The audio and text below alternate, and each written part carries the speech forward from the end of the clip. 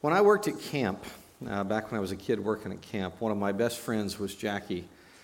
Jackie is a godly lady, and she married a godly, really smart guy named Charles. As we have become acquainted, Jackie's husband Charles and I realized that we differ in many ways. Here's just a few. Charles earned his doctorate at Lancaster University in the UK, which we all know is far inferior to Middlesex University in London, where I got mine.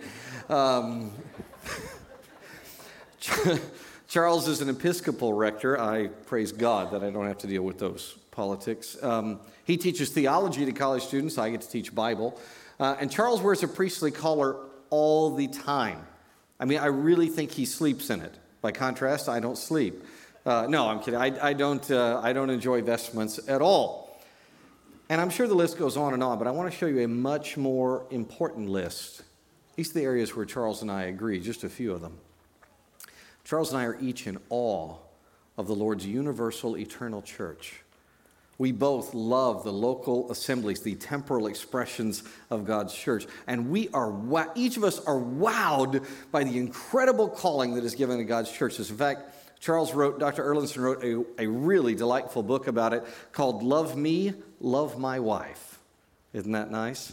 10 reasons Christians must join a local church. Now, tell me, which is more important, the list of our divergences or the account of our agreements? Which is more important? Yeah, the agreements. The differences matter. They're important, but nothing matters as much as the wonder of God's church and its mission. Of course, in response to that, I know what you're thinking in your British doctoral program director voice. You're saying, well, what's so wonderful about the church? I thought you would ask that, and so I made that. I took that and made that the headline in our notes. Online, if you're studying with us online, you can look there on the webpage. You can find it. You guys in the auditorium can open it up. In your notes, you'll see that big headline, What's so wonderful about the church? It's a great question. There are quite a few things.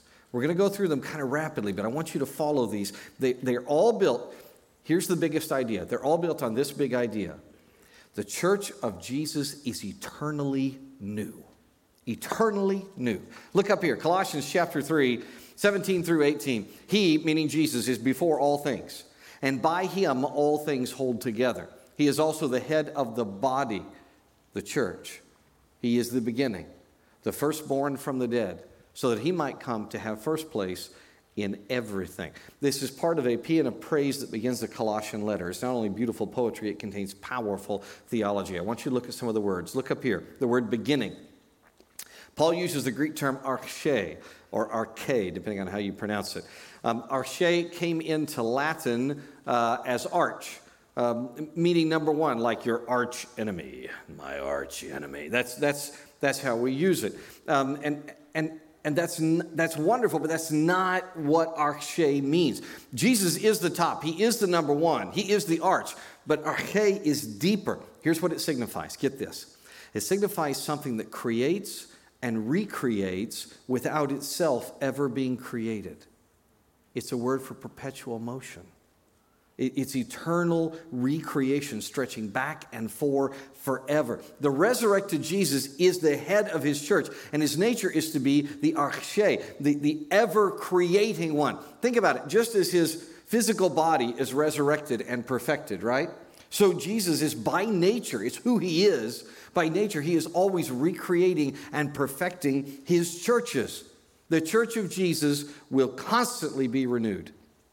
Its forms will morph. They will grow. They will change. They have to, because the church is ruled over by the arche, the creator, the recreator. And that flexibility, listen carefully, that flexibility is rooted in the unchanging nature of Jesus. All right? I mean, look at that tree. You see a tree? It looks very, very different, but its nature is it's the same tree in every season. Jesus cannot and will not stop being Lord. He is the same God yesterday, today, and forever. Just because he has a resurrected body right now in heaven doesn't mean his nature is any different than it was when he had a body on earth. And just because he had a physical form on earth, that doesn't mean his nature was any different from who he is in eternity past as the pre-incarnate God the Son. This explains why Jesus' church never, ever, ever goes away. It always adapts. It always changes with every season because it is grounded in the unchanging nature of Christ. Think about it. The Romans tried to wipe out Jesus' churches. Roman Empire doesn't exist. The church still does. Same thing for the Vandals, a number of the French kings, the Mongols, the Soviets, South American Marxists, and the list just goes on and on and on and always will. There are so many that have tried to destroy the church of Jesus. They have all failed. They always will, because in him all things hold together. All God's people said?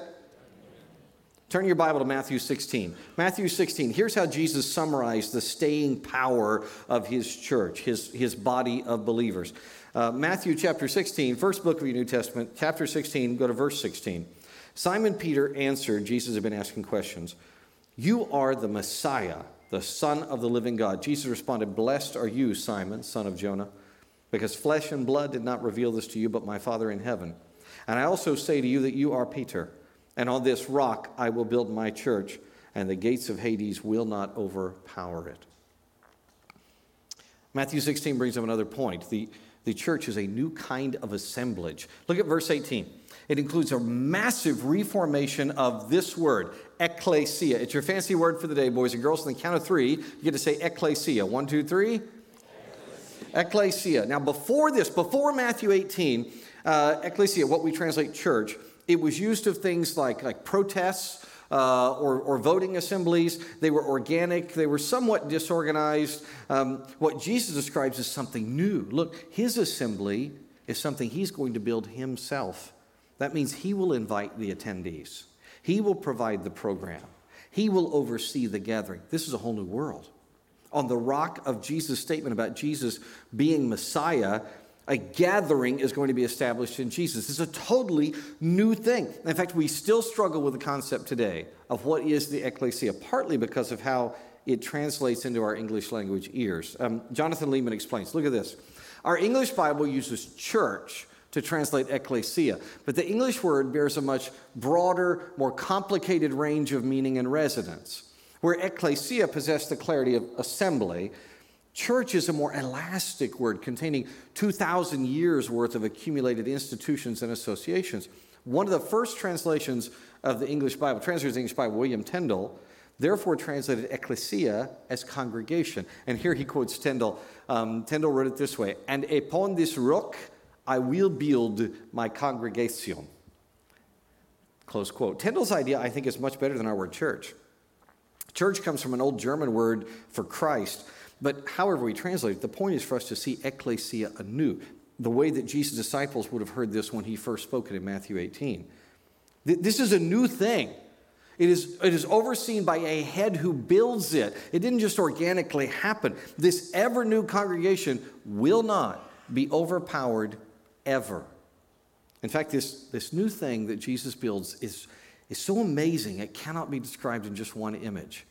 God paints many different pictures of ecclesia. Look, I'm just going to show you a few. There are so many. But in the New Testament, here's a few of the pictures of ecclesia. The ecclesia is the body of Christ. You think about that? Dear believer in Jesus, you are actually part of the very body of Jesus Christ, made up of you. It is Jesus' flock, the Bible says. It's a shepherding image. We are his sheep. We're called the bride of Christ, the fellowship of saints.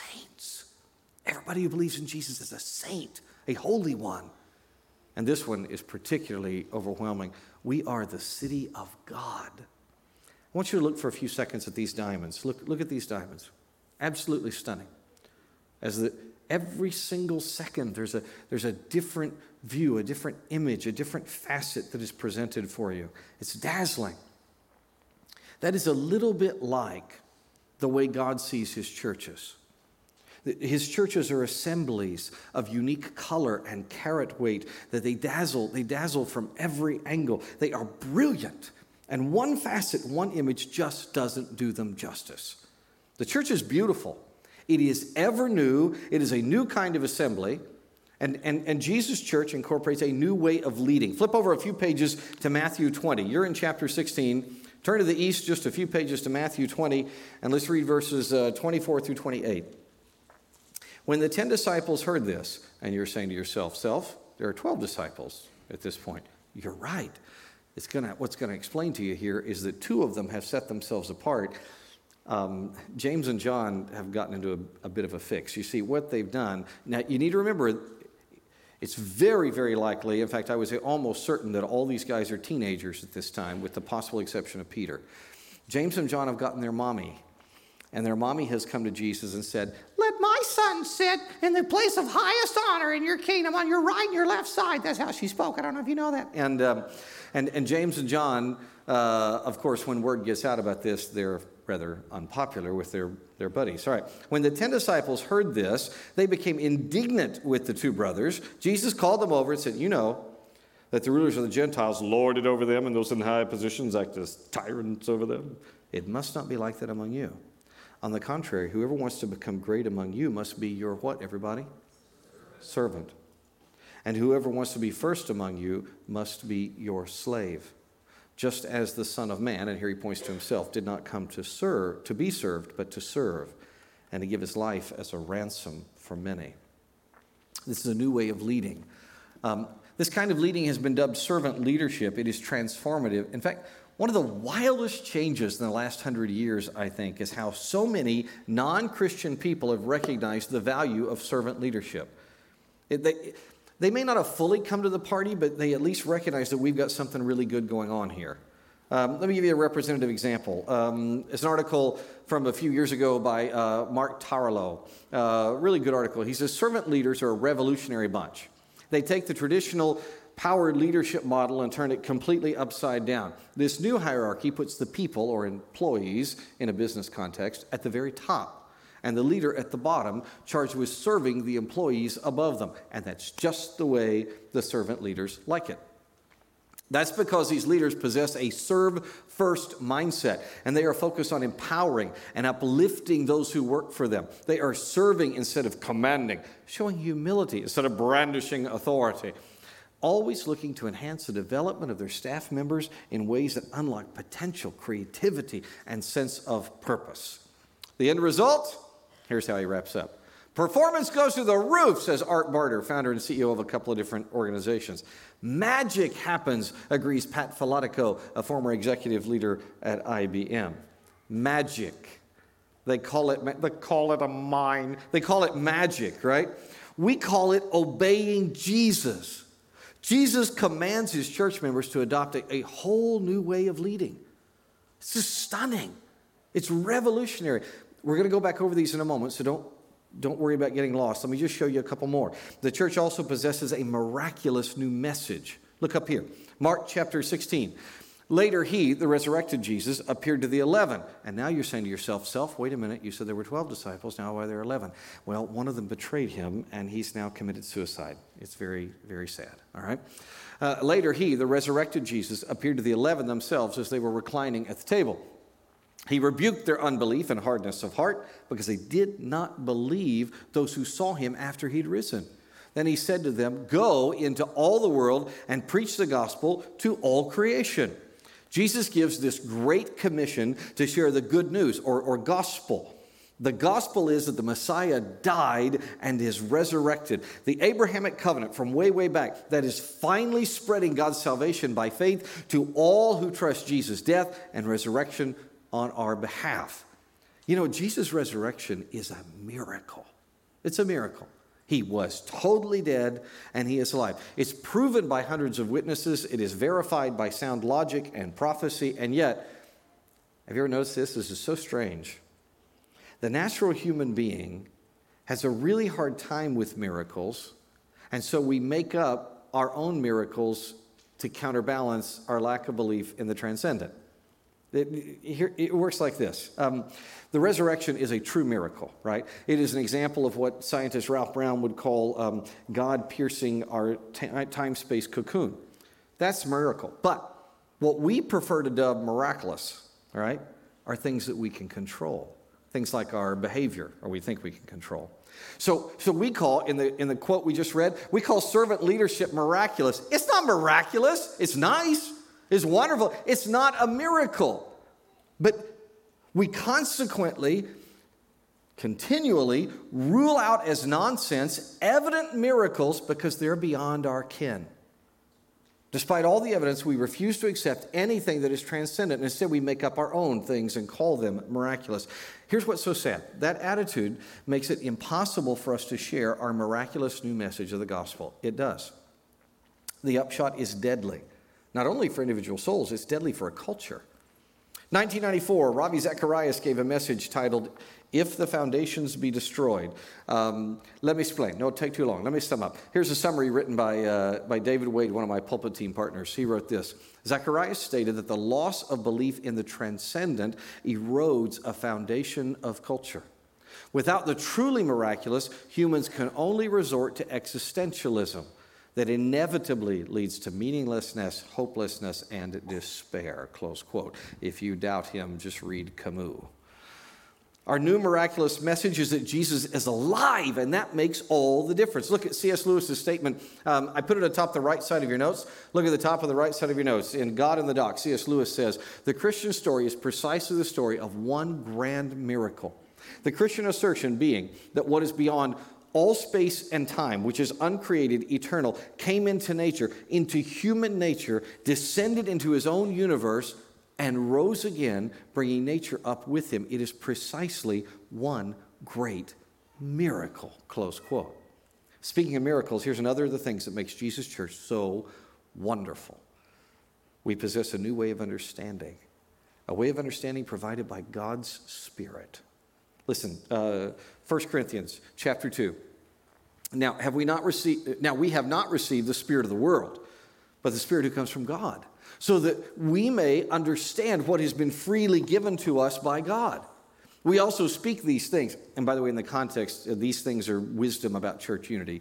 We speak wisdom about church unity, not in words taught by human wisdom, but those taught by the Spirit, explaining spiritual things to spiritual people. The Bible, friends, is just a book, or rather a collection of books. When a person doesn't trust Jesus, they can read the Bible, but it only makes a surface kind of sense, right? There's no real understanding for the person who is not grafted into Jesus' eternal church. But after trusting Christ, every single Christian is granted the indwelling of the Spirit of God. And the text then becomes illuminated in ways that were never understood before.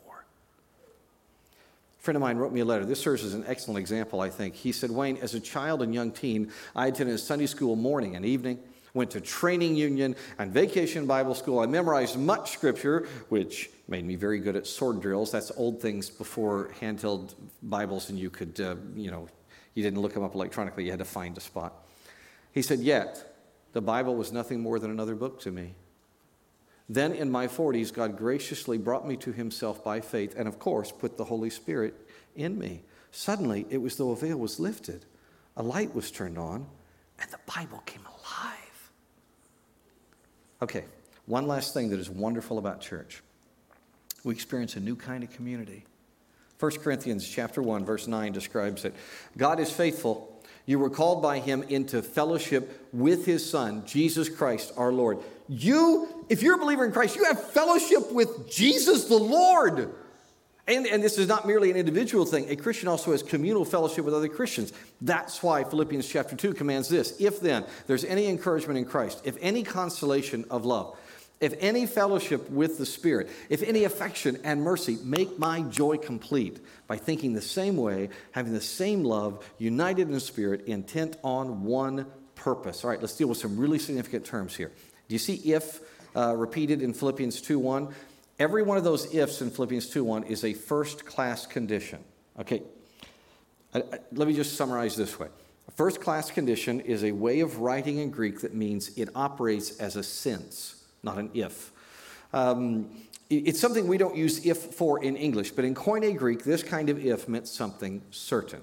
All right? Speaking of Koine Greek, the big idea in each passage is this word, fellowship. The word is koinonia. You get to say koinonia on the count of 3. Koinonia. 1, 2, 3. Koinonia. Very good. Koinonia denotes participation with a real bond. It's usually translated giving or fellowship or participation. I don't want to bore you, but this is so important. I think we should hear from an expert here. So we will refer to Dr. Hauck. Koinonia is a favorite term to describe the living bond in which the Christian stands. To be a Christian is to have fellowship with God, Father, Spirit, and Son. It issues in brotherly fellowship of believers. The believer's communion with Christ consists in mutual abiding, which begins in this world and reaches into the world to come, where it finds its supreme fulfillment. Close quote. I was talking about this in Germany one time. I was teaching about this stuff, and a guy came up to me afterward, and he said, this Koinonia is nothing special. It's the same as our German word Gemeinschaft. The idea is everywhere. We even have a bank named for it, which they do, Gemeinschaft Bank, now called GLS Bank. I appreciated his observation, but I told him, I'm sorry, I have to disagree with you. And here's why. Here's what I said to him. It's not the same. Gemeinschaft Bank is a fellowship. It is a co-op, but you have to buy your way in by depositing money there. See? For the same reason, there is no example in all of human experience, there is no example of fellowship that is the same as Christian koinonia. Let's just go through history real quickly. The ancient Stoics, they had a form of fellowship they called koinonia, but it was earned behavior. You got to earn the right to live up here. That was a Stoic idea. The Cynics said they practiced koinonia, but it wasn't like ours at all. First of all, they had no God. The Cynics had no belief in the transcendent. And they would only relate to each other if that person was in imitation of nature. By the way, they never explained exactly what that meant. It sounds kind of horrifying to me. But imitation of nature was the price for koinonia. Even the Essenes, who were Hebrews, they didn't understand true fellowship. You know what the Essenes did? They took koinonia as a communist idea where every person was involuntarily required to give everything up for the community. Stalin would have applauded them. Interestingly, Jesus did not. Koinonia is a new thing. It is a decidedly Christian thing. It's not earned. We don't earn it. It's just a wonderful reality that by faith, as ones who are bound with God, we are redeemed community with each other. All God's people said? Amen. Amen. Of course, that brings up, I know, the other question in your other British professor imitation. You're saying, well, if it's so wonderful, then what keeps us from enjoying this Church of Jesus? Great question. Thank you for asking. I see three big problems that keep us from enjoying the wonder of church. First one is consumerism. It's very fashionable for preachers to lament how people all act like consumers. I don't know how many times, many times, I've had pastors say to me, people they don't engage in the wonder of redeemed community. Wayne, they just want some program, or they just want something shallow to tickle their ears. And there may be some truth in that, folks. There may be. But here's the big problem. The big problem is it almost always starts in the pulpit, not in the pew. This is hard for somebody who does what I do, but listen to this observation. Churches feel they must not needlessly run counter to the social ideas which generally prevail. All the American clergy know and respect the supremacy expressed by the majority. They readily adopt the general opinions of their country and their age, and they allow themselves to be borne away without opposition in the current feeling and opinion, close quote. In other words, the pastors are the consumers of the general ideas of the age. Isn't that painful? Oh, by the way, guess what? Anybody recognize that quote? It's not from our 21st century. That was written in 1836. That was written in 1836 by Alexis de Tocqueville, one of the most insightful students of the United States in his Democracy in America. Sadly, things have not improved in 200 years. When the preacher is committed to just go with the cultural flow instead of reaching out with a redeemed community to influence that culture, what happens? Well, the congregation, of course, becomes just like that. They become more and more consumerist, more and more like the spirit of the age. Again, C.S. Lewis nails it. And his Screwtape Letters. Screwtape Letters are one of my favorite books, series of letters from the senior demon, Wormwood, writing to Screwtape, the minor tempter. And in the Screwtape Letters, Wormwood says this to Screwtape: surely you know that if a man can't be cured of church-going, the next best thing is to send him all over the neighborhood looking for the church that suits him until he becomes a taster or connoisseur of churches. The search for a suitable church makes the man a critic, where God wants him to be a pupil. Close quote. A critic instead of a pupil. Thank goodness we're not like that. Second barrier to enjoying God's church is worry, absorbing worries, overwhelming worries. Worry is a thorn in the flesh of nearly every Christian. We get so concerned about things, often very good things, that we become insensate to the wonder of our redeemed community. I just want to give you a few examples. Just after college, I was a Sunday school teacher in my local church, and I studied, I labored so hard for those lessons, I was absolutely terrified that I was going to teach heresy. And I really wanted to do a great job for the students that I was teaching. Now, that's not bad. Those things are fine, but not if they take the wonder out of church. I was so worried about the lesson every week that I didn't actually enjoy church, or at least not nearly as much as I should have. Maybe your worry is a little different. Maybe yours is much more legitimate. Maybe you've got a very serious allergy or a terminal illness or there is a very serious thing in your life that's very real, and that's understandable. But here's what's happened. You've become so absorbed with that you can't even enjoy the gathering. Your self-isolation harms your experience of koinonia. Many, many times I've seen people turn sour because they were so engrossed with worry. This is especially true if they are concerned about some cause. Now, the causes can be great. They often are. Politics, prayer, mental illness, evangelism, justice, homelessness, abuse, etc., ad nauseum, ad infinitum. The problem is these poor people will not subvert their cause to the greater truth, which is that we are one body in Christ. Everybody does not have to share the same bent.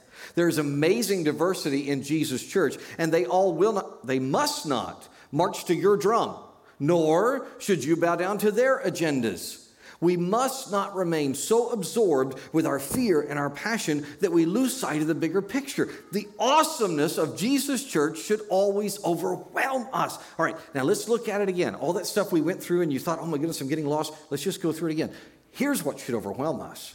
Here's what should be over any and all of our wonderful causes. The Church of Jesus Christ is eternally new. That's amazing. It is eternally new. Arche leads it. A new kind of assemblage in ecclesia.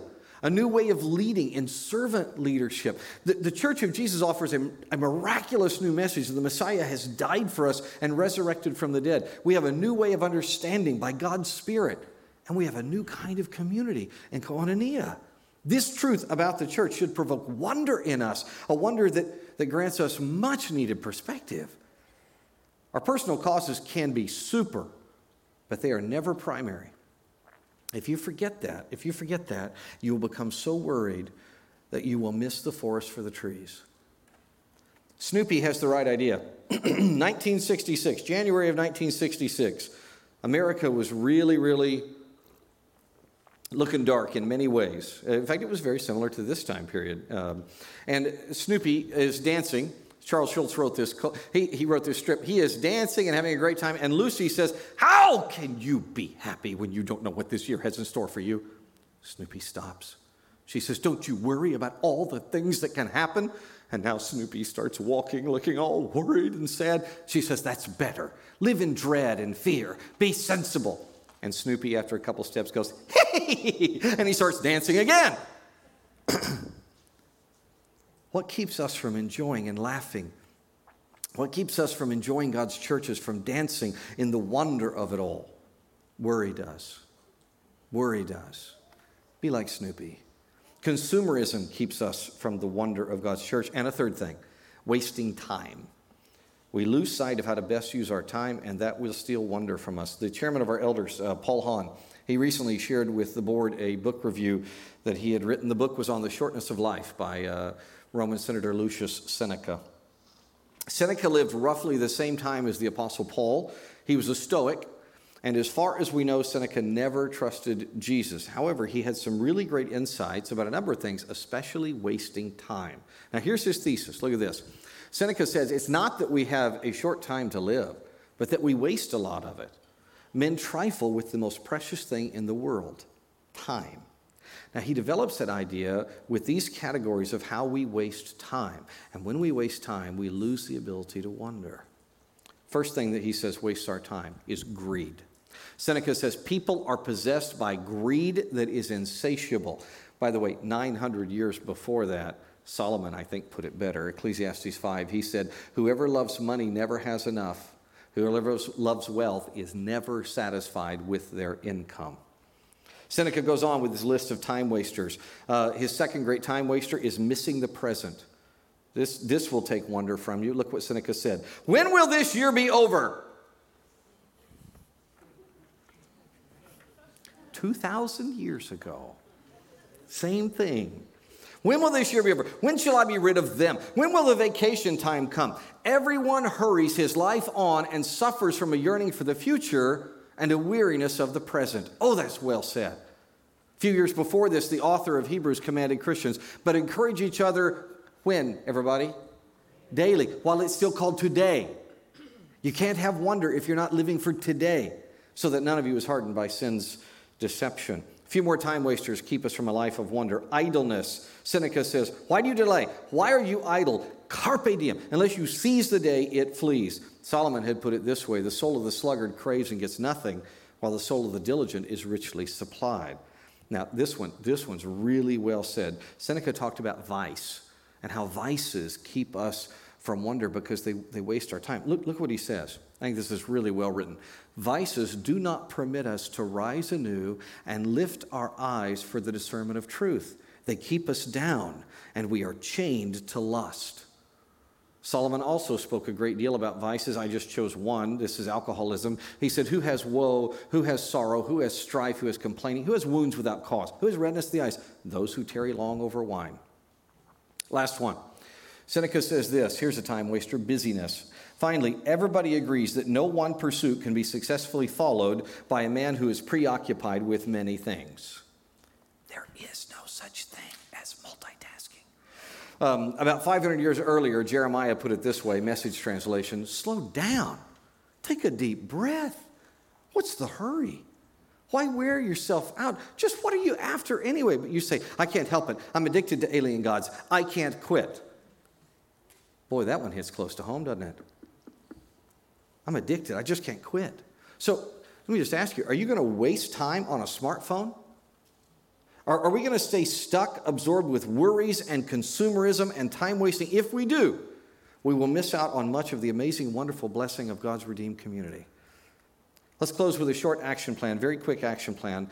4 things that I should do if I want to enjoy life as God's wonderful church. Number 1, I need to reckon that we are a redeemed community. Think about this truth. Cement in your mind that church is not merely a building. It is not just a series of programs. It is not a commodity that I consume. It is the beautiful body of Christ. Never get over the wonder of that. Amen? And that leads to some personal application questions. If indeed I'm reckoning that we're a redeemed community, that takes me to these questions. Are there relationships I need to mend? We're a redeemed community. Do I need to mend relationships? Am I serving in a ministry? Am I giving myself? We're one body. Am I acting like it? Have I joined a church? Vesting myself into a local church? Speaking of vesting, am I giving fully? I don't mean just tipping. Am I giving financially to the work of God's church? Do I commit to life group or Bible study, or do I just kind of go as a consumer when I want to? In my leadership, ask yourself this one. In my leadership, do I serve? That's what it means to be redeemed community. Number 2, to enjoy life and the wonder of God's church. We need to reckon we're redeemed community. Number 2, do the Great Commission. Remember Mark 16 we read earlier? Later he, the resurrected Jesus, appeared to the 11 themselves as they were reclining at the table. And he rebuked their unbelief and their hardness of heart because they did not believe those who saw him after he'd risen. Then he said to them, go into all the world and preach the gospel to all creation. Jesus commissions Christians to share the gospel, the miraculous true message that Messiah died and is resurrected, that salvation comes by faith to everybody who trusts in Jesus' death and resurrection on our behalf. Now, if I commit to that, to doing the Great Commission, that brings up a couple more tough questions. Ask yourself this. With whom am I sharing the gospel? With whom? How about this one? Am I showing anyone what the gospel is and how to share it? By the way, just real quickly, as you're thinking these through this week, think about hospitality. That in this particular day and age, that appears to be a key to each of these. How am I using hospitality? Number 3, to enjoy God's awesome church, we've got to operate by the power of the Holy Spirit. Remember 1 Corinthians chapter 2. We have not received the spirit of the world, but the Spirit which comes from God, so that we may understand what has been freely given to us by God. We also speak these things not in words taught by human wisdom, but those taught by the Spirit, explaining spiritual things to spiritual people. If I'm going to understand the truth, it can only come from God the Spirit. His power must be at work in me instead of merely my own fleshly effort. So let's each analyze. Ask yourself this: in what ways am I not thinking, acting, being empowered by God the Spirit? In what aspects of my life am I really operating by the flesh? Number 4, if you want to enjoy the wonder of God's church, you do all for the glory of God. This is the only way to find delight in Christian living, is to do everything for God's glory. The opposite is to act like it's all for my pleasure. That is a dead end. If I seek God's glory, I get fullness of joy included. If I seek my own pleasure, I become a miserable idol, because we make terrible gods. Which takes us to our final application question. In what ways am I acting like a church consumer instead of a glory giver? By the way, as you're chewing on this one, and you and the Spirit are working on that this week, let me offer a little hint that I have found. One of the best ways to get to the heart of that is look at the things about which I complain. So if I'll look at what I complain about, that's often an insight for a beginning for me to figure out where I'm being a consumer instead of a glory giver. Let's pray together. Father, I pray for anyone studying with us who has never trusted Jesus.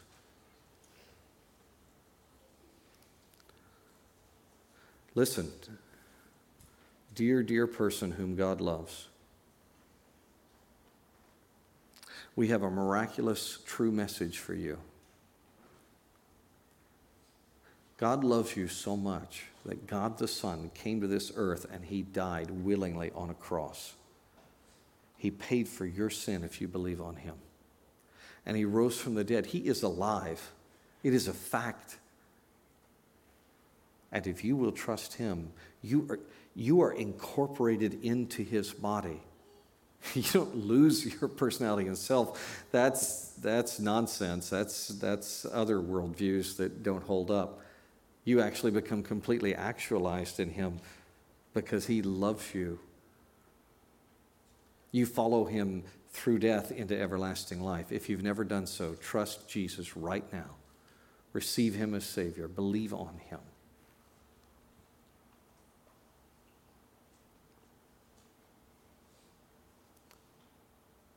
If you just prayed to trust Jesus, raise your hand right now. If you're with us elsewhere, type in a note for the host online. If you're in the auditorium, raise your hand. Good. All right. Father, I pray for all of these Christians that we genuinely live in awe and joy and wonder over your church. It's full of idiots like us. They're going to hurt us and disappoint us. Yes.